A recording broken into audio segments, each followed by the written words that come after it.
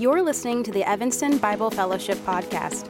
EBF is a community of sojourners empowering one another to cultivate gospel transformation. To learn more about our church, visit ebfchurch.org.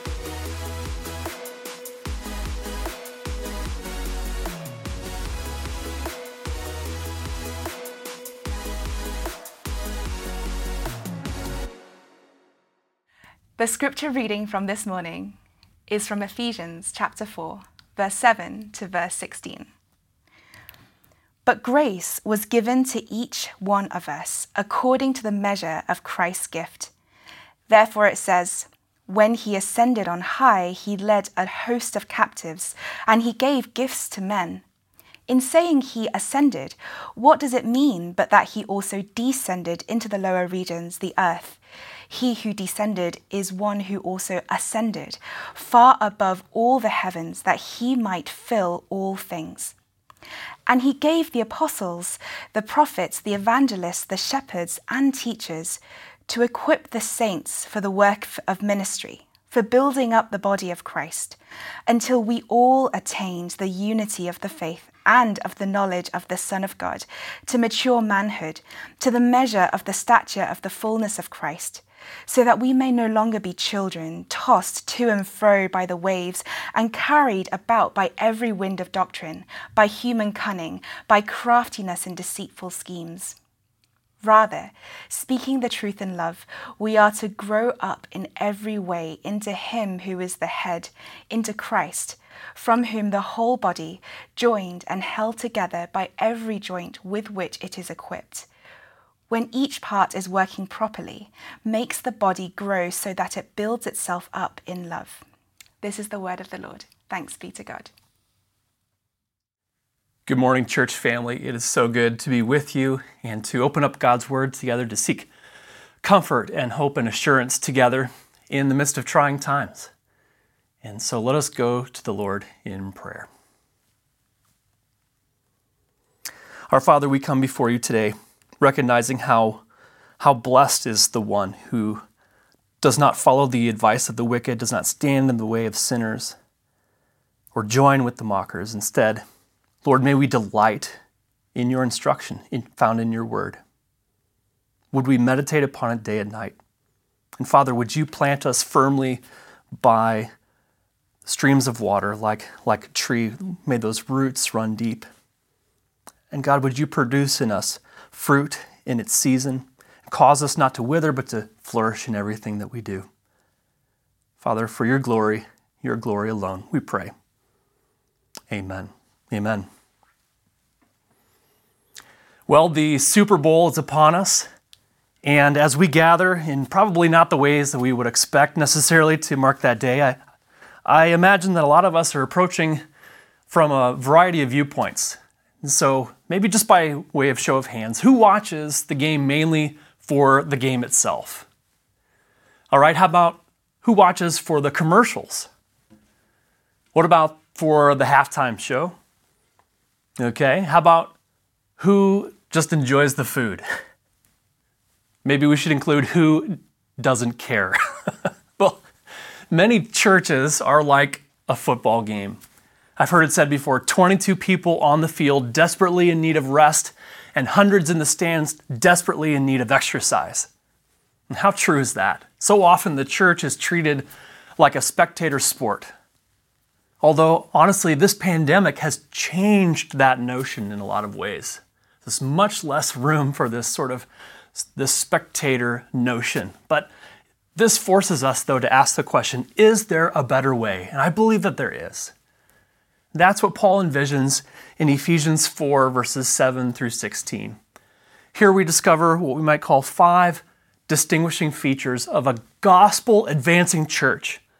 A church that is fully in the game, that is being used by God to push back the forces of darkness and to advance his gospel among all people. Now, this isn't intended to be an exhaustive list of those distinguishing marks, but certainly more of the New Testament fills out this rich portrait of what a gospel-advancing church looks like, but this is a great place to start. So diving into the text here together, first, A gospel-advancing church is marked by united diversity. United diversity. The sweeping theme of Ephesians is the unity of the church in Christ in the power of the Holy Spirit according to the plan of God. We have moved from who we are in Christ in chapters 1 through 3 to how to live in Christ in chapters 4 through 6. Earlier in Ephesians 4 verses 1 through 6, we find an exhortation to live worthy of our calling by maintaining the unity of the Spirit based on the oneness of the triune God. Christian unity, as we saw last week, it begins with our divine calling. It depends upon Christ-like character, humility, gentleness, patience, forbearance, and love.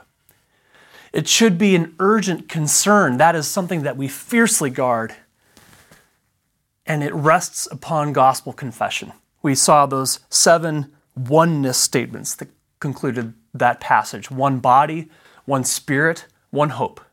One Lord, one faith, one baptism. One God and Father of all. After discussing the urgent concern of guarding unity and the beliefs that we should be united around, Paul lays out then the means for preserving the unity of the body, the use of various gifts in the church. So look with me starting at verse 7. But grace was given to each one of us according to the measure of Christ's gift. Paul continues the theme of grace as a gift, not only in salvation, as he shows us in Ephesians 2, 8, and 9, but for ministry as well. Earlier in Ephesians 3, verse 2, Paul writes, of the stewardship of God's grace that was given to me for you. And so, for believers in Jesus Christ, we might say that we are twice graced. Twice graced. We have received not only the grace in salvation, but also we receive the grace to minister, a grace gift to serve in the body of Christ. And in saying that this grace was given to each one of us, Paul is emphasizing that all believers receive this grace gift. All believers receive this and are to carry out the ministry of the church. It's not just limited to a select few who use these gifts. No, these gifts are given as Christ sees fit by sheer grace, not based on our virtue, not based on what we merit or achieve. According to the measure of Christ's gift, reminds us that the amount of the gift itself can differ from one believer to another, and that it is Christ that determines the amount. In verse 8, Paul then anchors Christ's giving of divine gifts, grace gifts, to what has been previewed in Psalm 68, verse 18. Verse 8, therefore it says, when he ascended on high, he led a host of captives, and he gave gifts to men. You know, Paul was deeply formed by the Psalms, so much so that a third of his quotations and allusions in the New Testament are from the Psalms. And I have to admit, a lot of ink has been spilled over the difference in wording between this quotation and how it appears in the Hebrew text. What is mirrored in, if you flip in your Bible to Psalm 68, verse 18, you might recognize subtle differences, that of, especially in receiving gifts versus giving gifts. There could be a reason for this. It could be that Paul was aware of some unknown tradition, maybe that's lost to us, or that he adapted the psalm to make his point here, or that he was, and we see this often actually among New Testament writers, summarizing the entire psalm and what he says here. But it's worth noting that the imagery of this reference is compatible. In Psalm 68, we're given this picture of a victor parading after some marked victory of some sort, receiving the tribute and plunder from those that he defeated, but then also ascending up to some high point, perhaps even the temple. And Paul's point is in keeping with this image. Christ himself has conquered and plundered his enemies, and now freely gives gifts to his people as the conquering king. And so in verses 9 through 10, Paul further explains or unpacks Psalm 68, verse 18, and expands on this phrase, he ascended. Check this out. And actually what's interesting about this is that it's kind of a parenthetical statement. You might notice this in your Bible where it's surrounded by parentheses. But Paul writes, in saying he ascended, what does it mean but that he had also descended into the lower parts of the earth? He who descended is the one who also ascended far above all heavens, that he might fill all things.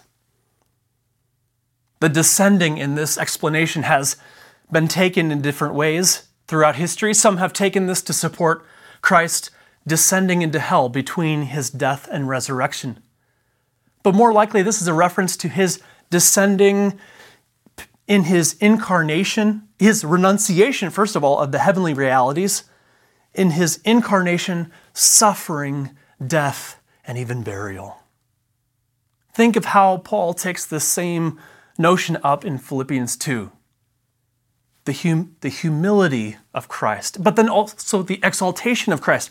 His ascent is his exaltation in his resurrection, his ascension in his exalted position at the right hand of God the Father.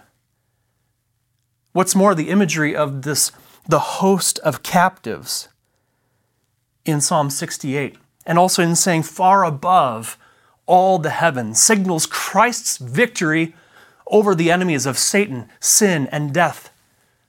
These whom he plundered. And now, as the ascended victor, he has the right to give gifts and freely does so for the purpose of filling all things.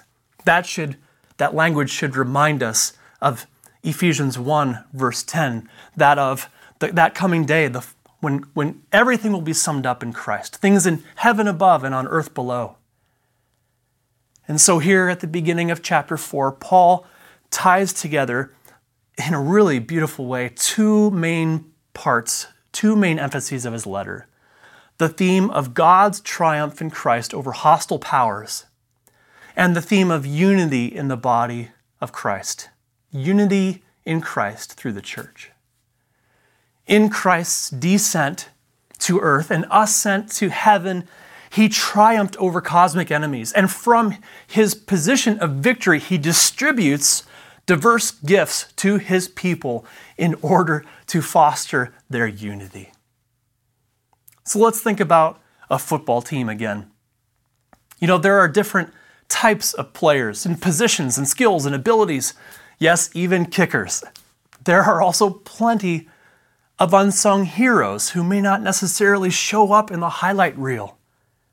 And so it is in the church. Each one has received the gift of grace and salvation, and each one has also received a grace gift or spiritual gift, as we have come to call them. Believers in Jesus Christ are twice graced. Christ distributes these gifts as well as the amount of the gift as he sees fit. And this should free us. This should free us from jealousy, from knowing that his wisdom is what has gone into distributing the gifts as he sees fit. We should also see how this diversity of gifts is grounded within the church's unity. Unity does not mean uniformity. This diversity lifts up the unity of the body of Christ. The gifts are given for the edifying and the enriching of the entire church. The church does not exist just for our own benefit. Think about going through a grocery store and filling up your shopping cart. And yet that's how so many people approach church. No, the gifts are to be used to bless and serve others. So rather than consumers filling up our shopping carts, we are to be contributors, using the gifts that God has given us to love and serve one another. A gospel-advancing church is marked by united diversity. Second, a gospel-advancing church is marked by gifted responsibility. Just as Paul explained or expanded on the phrase he ascended in verses 8 through 10, he now expands on the phrase he gave in verse 11. Look at verse 11. And he gave the apostles, the prophets, the evangelists, the pastors, and teachers. Here Paul provides examples of these grace gifts, but notice that the emphasis is more on the gifted people rather than on the gifts themselves. And we need to remember that this is not an exhaustive list. And certainly other passages like Romans 12, 1 Corinthians 12, and 1 Peter 4 round out a full list of spiritual gifts. There may even be more that aren't necessarily listed there. It's fascinating. This is just kind of a side note, but it's fascinating to me to even see what gifts are emphasized in different contexts. And so for the church in and around Ephesus, Paul chooses to focus on the gifts that overlap with the ministry of the word. There are 5 types of gifted people, or functions we might call them, that he lists here. And so first, apostles. Apostles were originally those who had direct experience of the risen Christ and were commissioned by him specifically to proclaim his message and to establish the church. If you think about Paul's background, he was welcomed into this group after being visited suddenly by the resurrected Christ on the Damascus road. Earlier in Ephesians 2:20 and 3 verse 5, Paul highlights the foundational role that the apostles played in the building up of the church.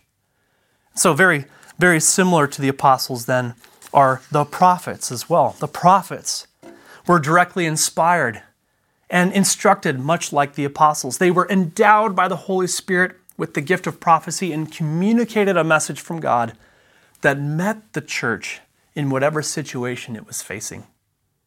The prophets are also a part of this same foundational group that Paul highlights earlier in Ephesians.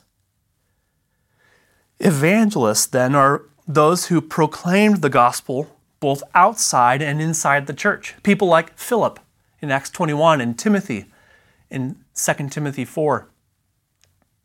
So if you look at the first 3 gifted responsibilities, evangelists were those that won new converts. Apostles were the ones that established churches.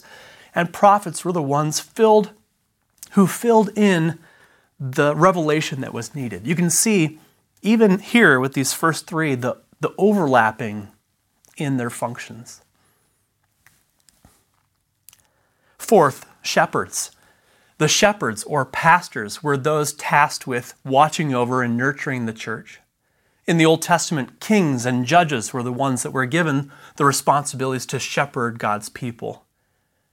In the New Testament, then that shifts to the elders in the church. Shepherds ministered to weak and wearied souls. They exhorted believers and oversaw local assemblies. By the way, a strong case can be made here for the linking of the last 2 gifted people, that of shepherd-teacher, that being perhaps a single gift. Personally, I still stand in the category of seeing these as separate gifts, but very much overlapping one another. So for teachers, the teachers were those who took the teachings of the apostles and the prophets and then applied them to local congregations. They helped instruct and apply God's revelation to the life of the church. So remember, these gifts seem to overlap quite a bit in the New Testament. Jesus himself is pictured as both shepherd and teacher. Paul is an apostle, preacher, and teacher. And Peter was called not only to be a pastor, but he also refers to himself as a fellow elder. So rather than trying to kind of make hard distinctions about this gift versus that gift and what the responsibilities are, it might be best to see them as like 5 overlapping circles, although with the focus on the ministry of the word. In the football analogy, the leaders are like team captains.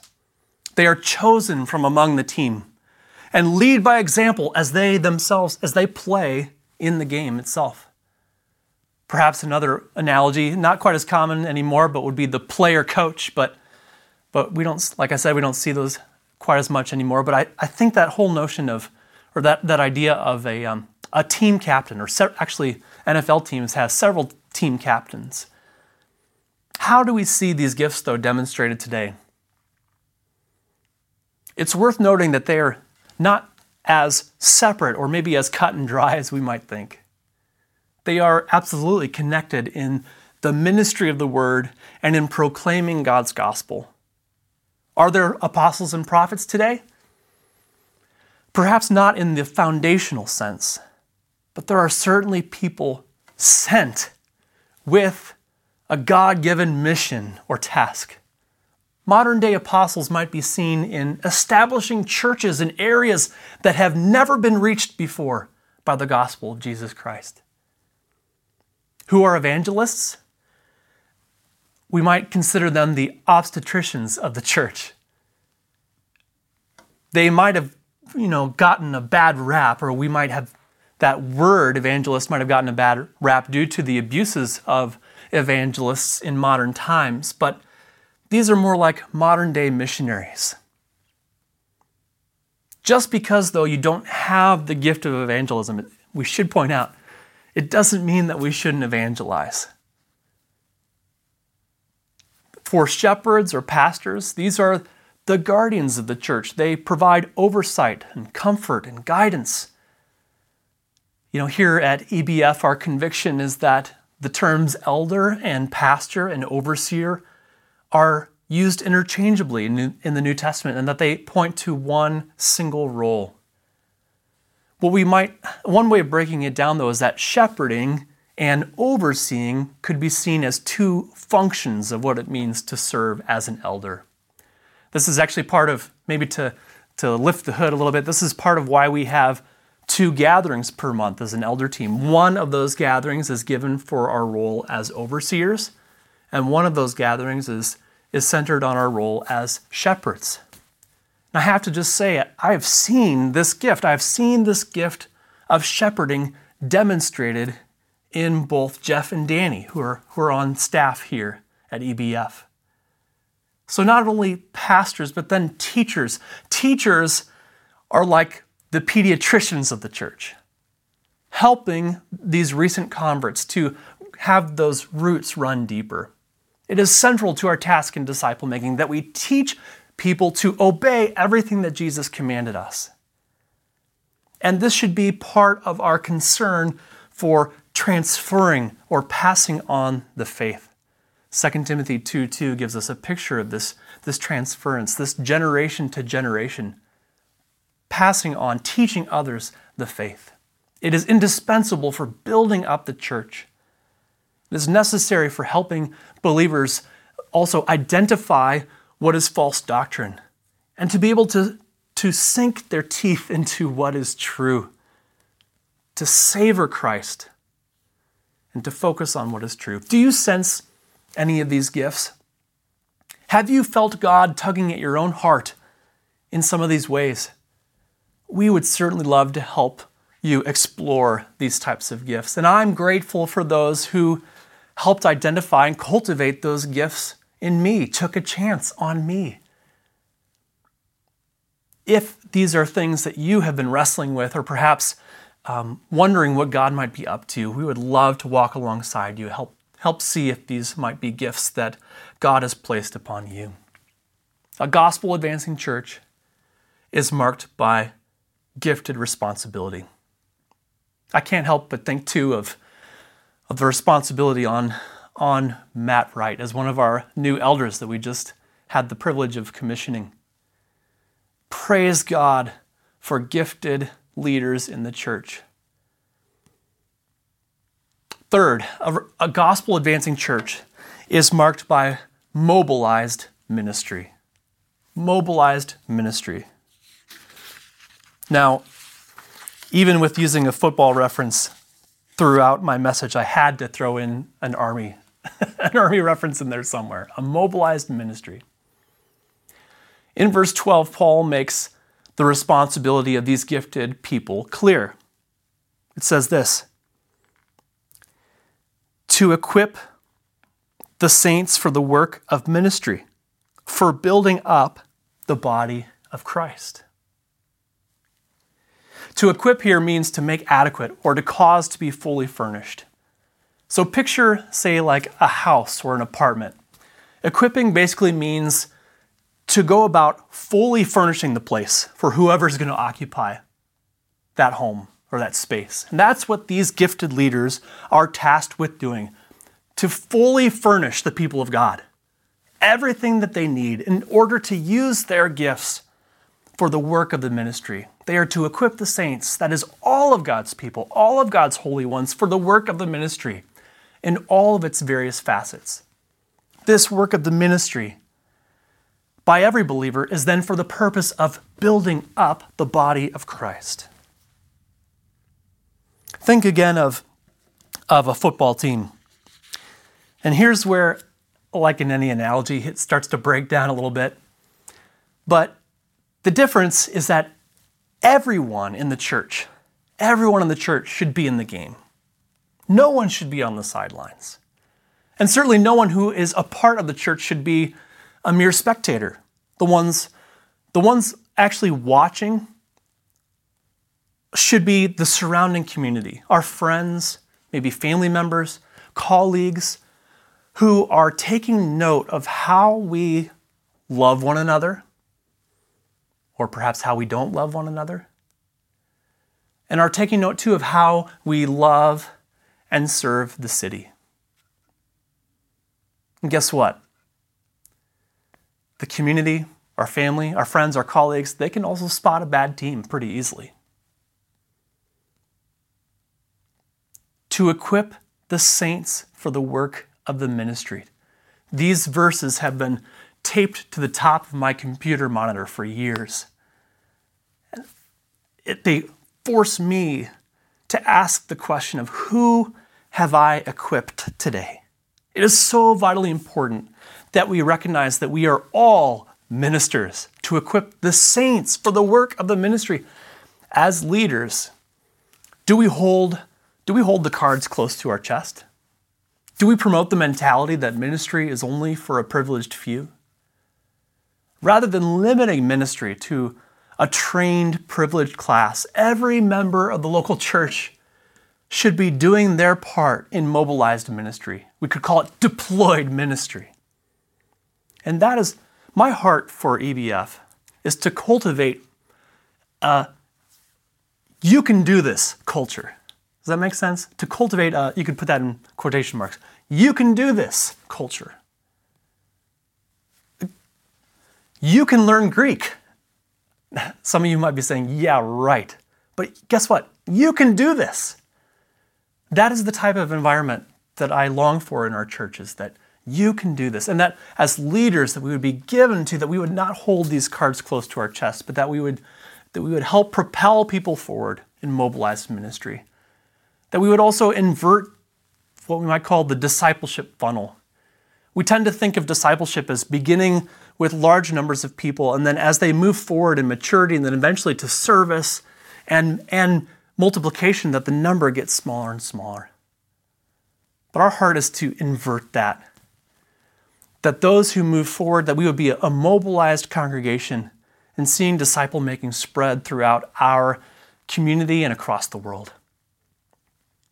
I should just note here that I think this pandemic has revealed quite a bit about how perhaps, not just in our church, but I've seen this in churches throughout the country, that we've limited many of the gifts or the exercise of those gifts to a Sunday morning environment. The reality is that the church has left the building. And so how would he have us build others up? I think there's room for creative thinking here. I've seen so many of these gifts exercised in new and creative ways, and how our church has loved and served one another in really unprecedented times. Remember again, this is all so that the body of Christ would be built up. And that's where Paul is going here next. This is never for self-edification, but for the edifying of the entire body of Christ. And so a gospel-advancing church is marked by growing maturity. A gospel-advancing church is marked by growing maturity. Look at verses 13 and 14. First, actually, verse 13. Until we all attain to the unity of the faith and of the knowledge of the Son of God, to mature manhood, to the measure of the stature of the fullness of Christ. There's kind of 3 stair steps of maturity that we see in this verse alone. Each one seems to build upon the next one in sequence. And so first, to the unity of the faith and of the knowledge of the Son of God. This is the same word for unity that Paul has used up earlier in verse 3. And the faith is similar to what he has mentioned in verse 5 as well of this chapter. One Lord, one faith, one baptism. Gifted leaders prepare believers for this final goal. Unity of the faith comes with the realization that we have one faith in the person of Jesus Christ. Growing in our knowledge of God means knowing Christ personally and understanding all that he did and taught. And so building on that, the next step here in this growth and maturity is to mature manhood. This actually will contrast quite significantly with what we'll see in verse 14, that of infants. And what stands out to me especially is that the singular word is used here, man, rather than the plural, infants. We are to be united in our maturity. We tend to think, and I admit that I'm guilty of this too, we tend to think of spiritual maturity in individual terms. But the emphasis is on the importance of the body growing together as one united entity. And so from the unity of the faith, a mature manhood, and then to the measure of the stature of the stature of the fullness of Christ. I just think about growing up and often going back to back with my father, comparing my height to see how I was doing in relationship to him. And that's almost what's pictured here. Jesus Christ is the standard for maturity that we should aspire to. When we, maybe even in the church leadership world, whatever, when we talk about things like the profile of a maturing Christian adult and put together kind of this, what do we want to be true in the life of a maturing Christian adult? We can, like I said, we can often put together kind of this profile and these key points, these key factors. Let's simplify it. The profile of a maturing Christian is Jesus. And as the church is filled with Christ, the stature of the church increases. The stature of the church increases. Think again about football players growing in their abilities, their talents, and then their skills. Think also about how this contributes to the entire team seeing greater success as a result. When each player grows in their skills and their talents and abilities, it lifts up the entire team and they are able to see victory. Oh, that victory. Only when Jesus comes again will we be fully mature. Gifted leaders are given to carry out the functions of verse 12 until Christ's coming brings the church to its full and complete maturity. But this should not give us a defeatist mentality. The word until here, the word until in verse 13, until we all attain to the unity, could also be toward, the goal toward which we should move, toward the unity of the faith and of the knowledge of the Son of God. So from this kind of sweeping and soaring verse, Paul breaks it down for us a little bit and gives us actually a negative example. In his unpacking of growing maturity, he gives us a negative example there in verse 14. Let's look at that a little bit more closely. It says this, so that we may no longer be children, tossed to and fro by the waves and carried about by every wind of doctrine, by human cunning, by craftiness in deceitful schemes. Attaining to the measure of the stature of the fullness of Christ here is contrasted with immaturity, with vulnerability, with infants. Think about that picture. It's a very vivid image. I just picture my children when they were even younger, how just wobbly and unstable they were. How easily they ran into things. That's probably a little bit of a morbid image, but their short attention span, how easily they are lured. Paul has a way of piling on metaphors, and here he actually introduces one of wind and waves, of a tumultuous water. He talks about being tossed by the waves, anchorless amidst the storms of life, going wherever the winds blow. And so there is a vulnerability here. There's a vulnerability here. Those who are not growing in maturity are vulnerable to those with evil intent.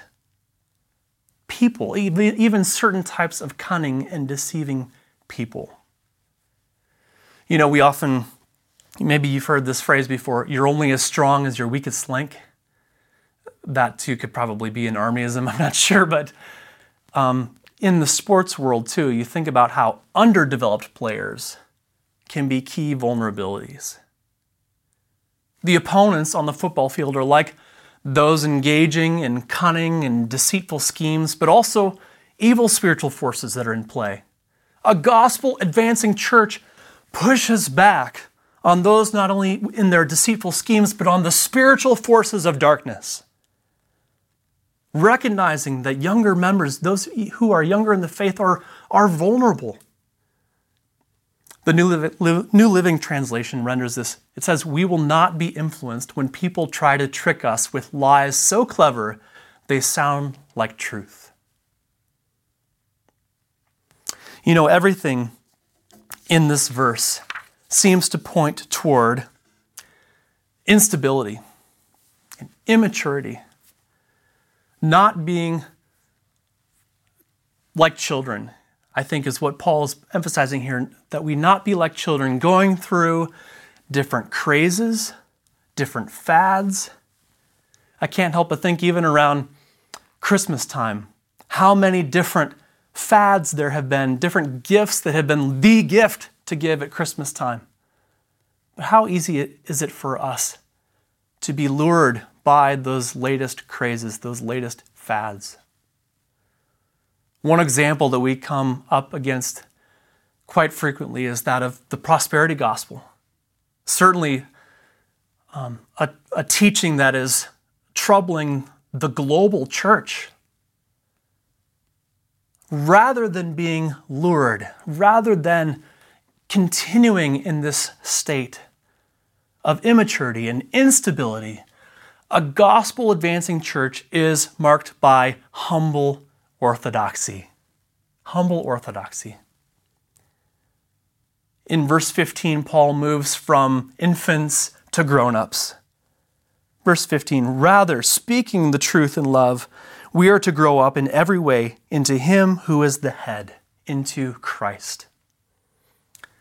Speaking the truth in love. I can't help but think about the description of Jesus in John's Gospel.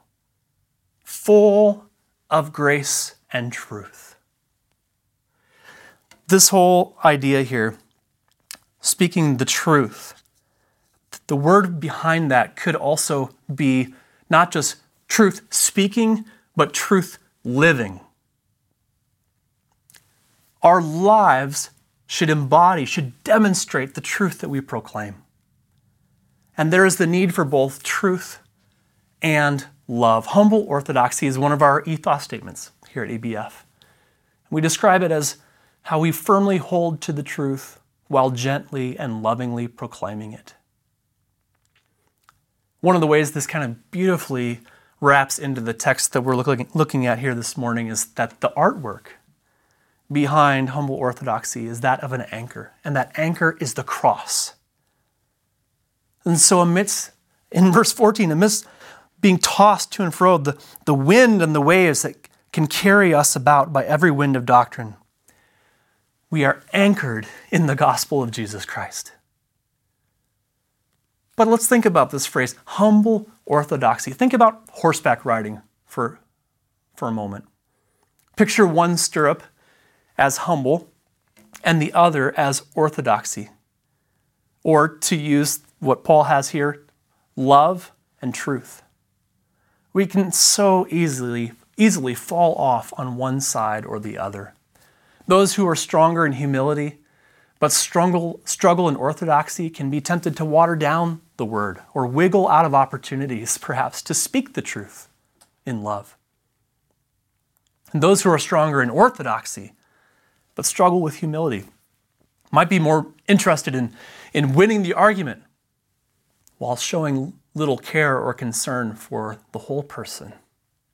Instead, church, we need to stay in the saddle, maintaining both humility and orthodoxy. May our lives be characterized by this sort of truth and love that helps us grow in maturity. The head, that is Jesus Christ, he leads, he guides, and directs the body.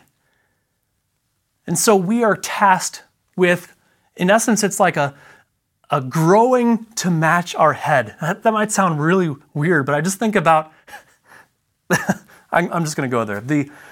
For children, the disproportionate size of their head relative to the rest of their body.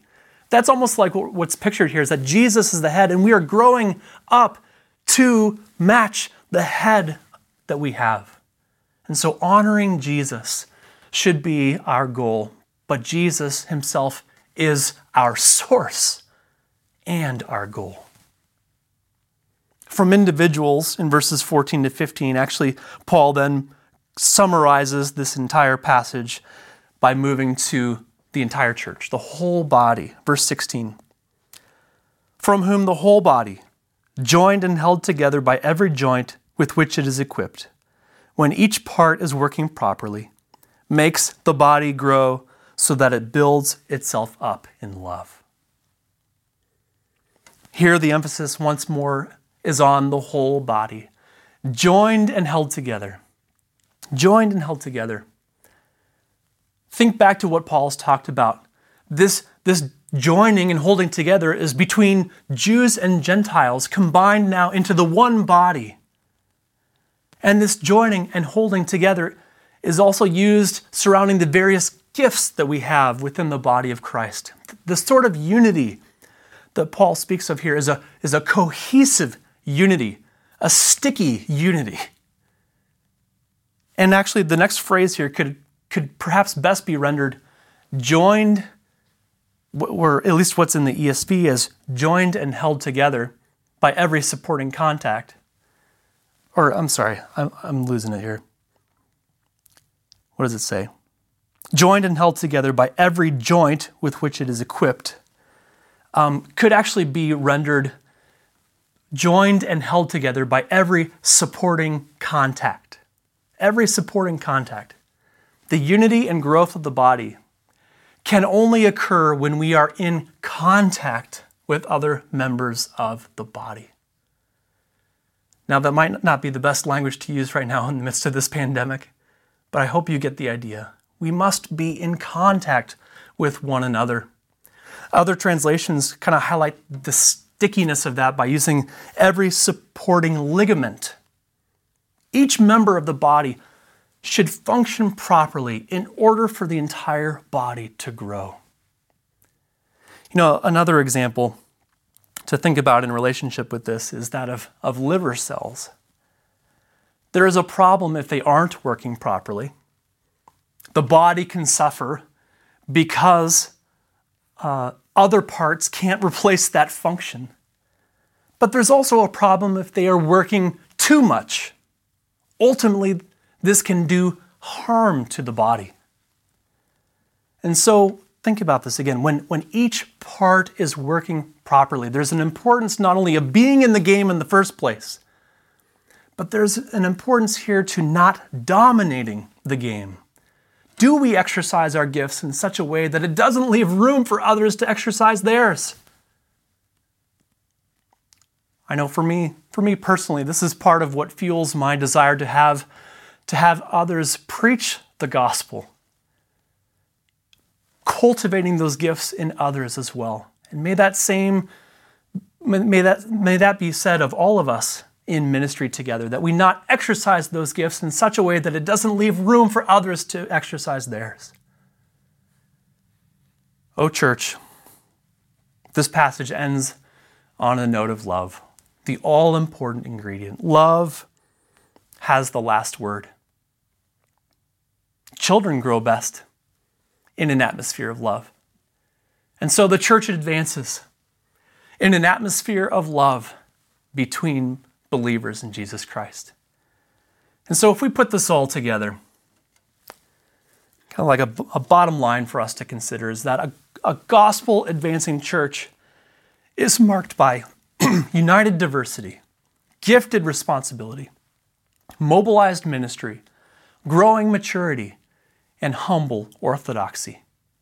Did you catch that movement in this passage? It moves from unity to diversity and to maturity. And actually, unity is baked back into that maturity. Unity in diversity leads to maturity. The unity that is spoken of here is that which is already given to us in Christ. But we are moving toward the full unity that is to come when Jesus Christ is revealed in glory. Every Christian has a vital part to play. This is the grace that has been given to us by the risen and ascended Christ. I hope that you caught, even in these verses, a magnificent description of the gospel itself. That Christ descended in humiliation, in his leaving all the privileges of heaven and coming to earth, living sinlessly in obedience, suffering, dying on the cross, and being buried. But he then ascended in exaltation from his resurrection, conquering sin and death, defeating evil spiritual forces, ascended to heaven and is sitting at the right hand of the Father, where he now serves as our high priest and advocate. And so we are a people who are twice graced. We have received grace by being saved, and we receive grace for ministry. So get in the game. Know your gift. Use your gift. Some questions for us to ponder is, what ministry can you contribute toward the advancement of the church? What training would be helpful in your area of ministry? What direction, perhaps from the head, from Christ, are we resisting or neglecting in our ministry? Oh, church, a gospel-advancing church is marked by unity, is marked by united diversity, gifted responsibility, mobilized ministry, growing maturity, and humble orthodoxy. May that be said of Evanston Bible Fellowship. And Lord Jesus, we look forward to your humble return, your glorious return. Amen, church? Amen. Let's pray.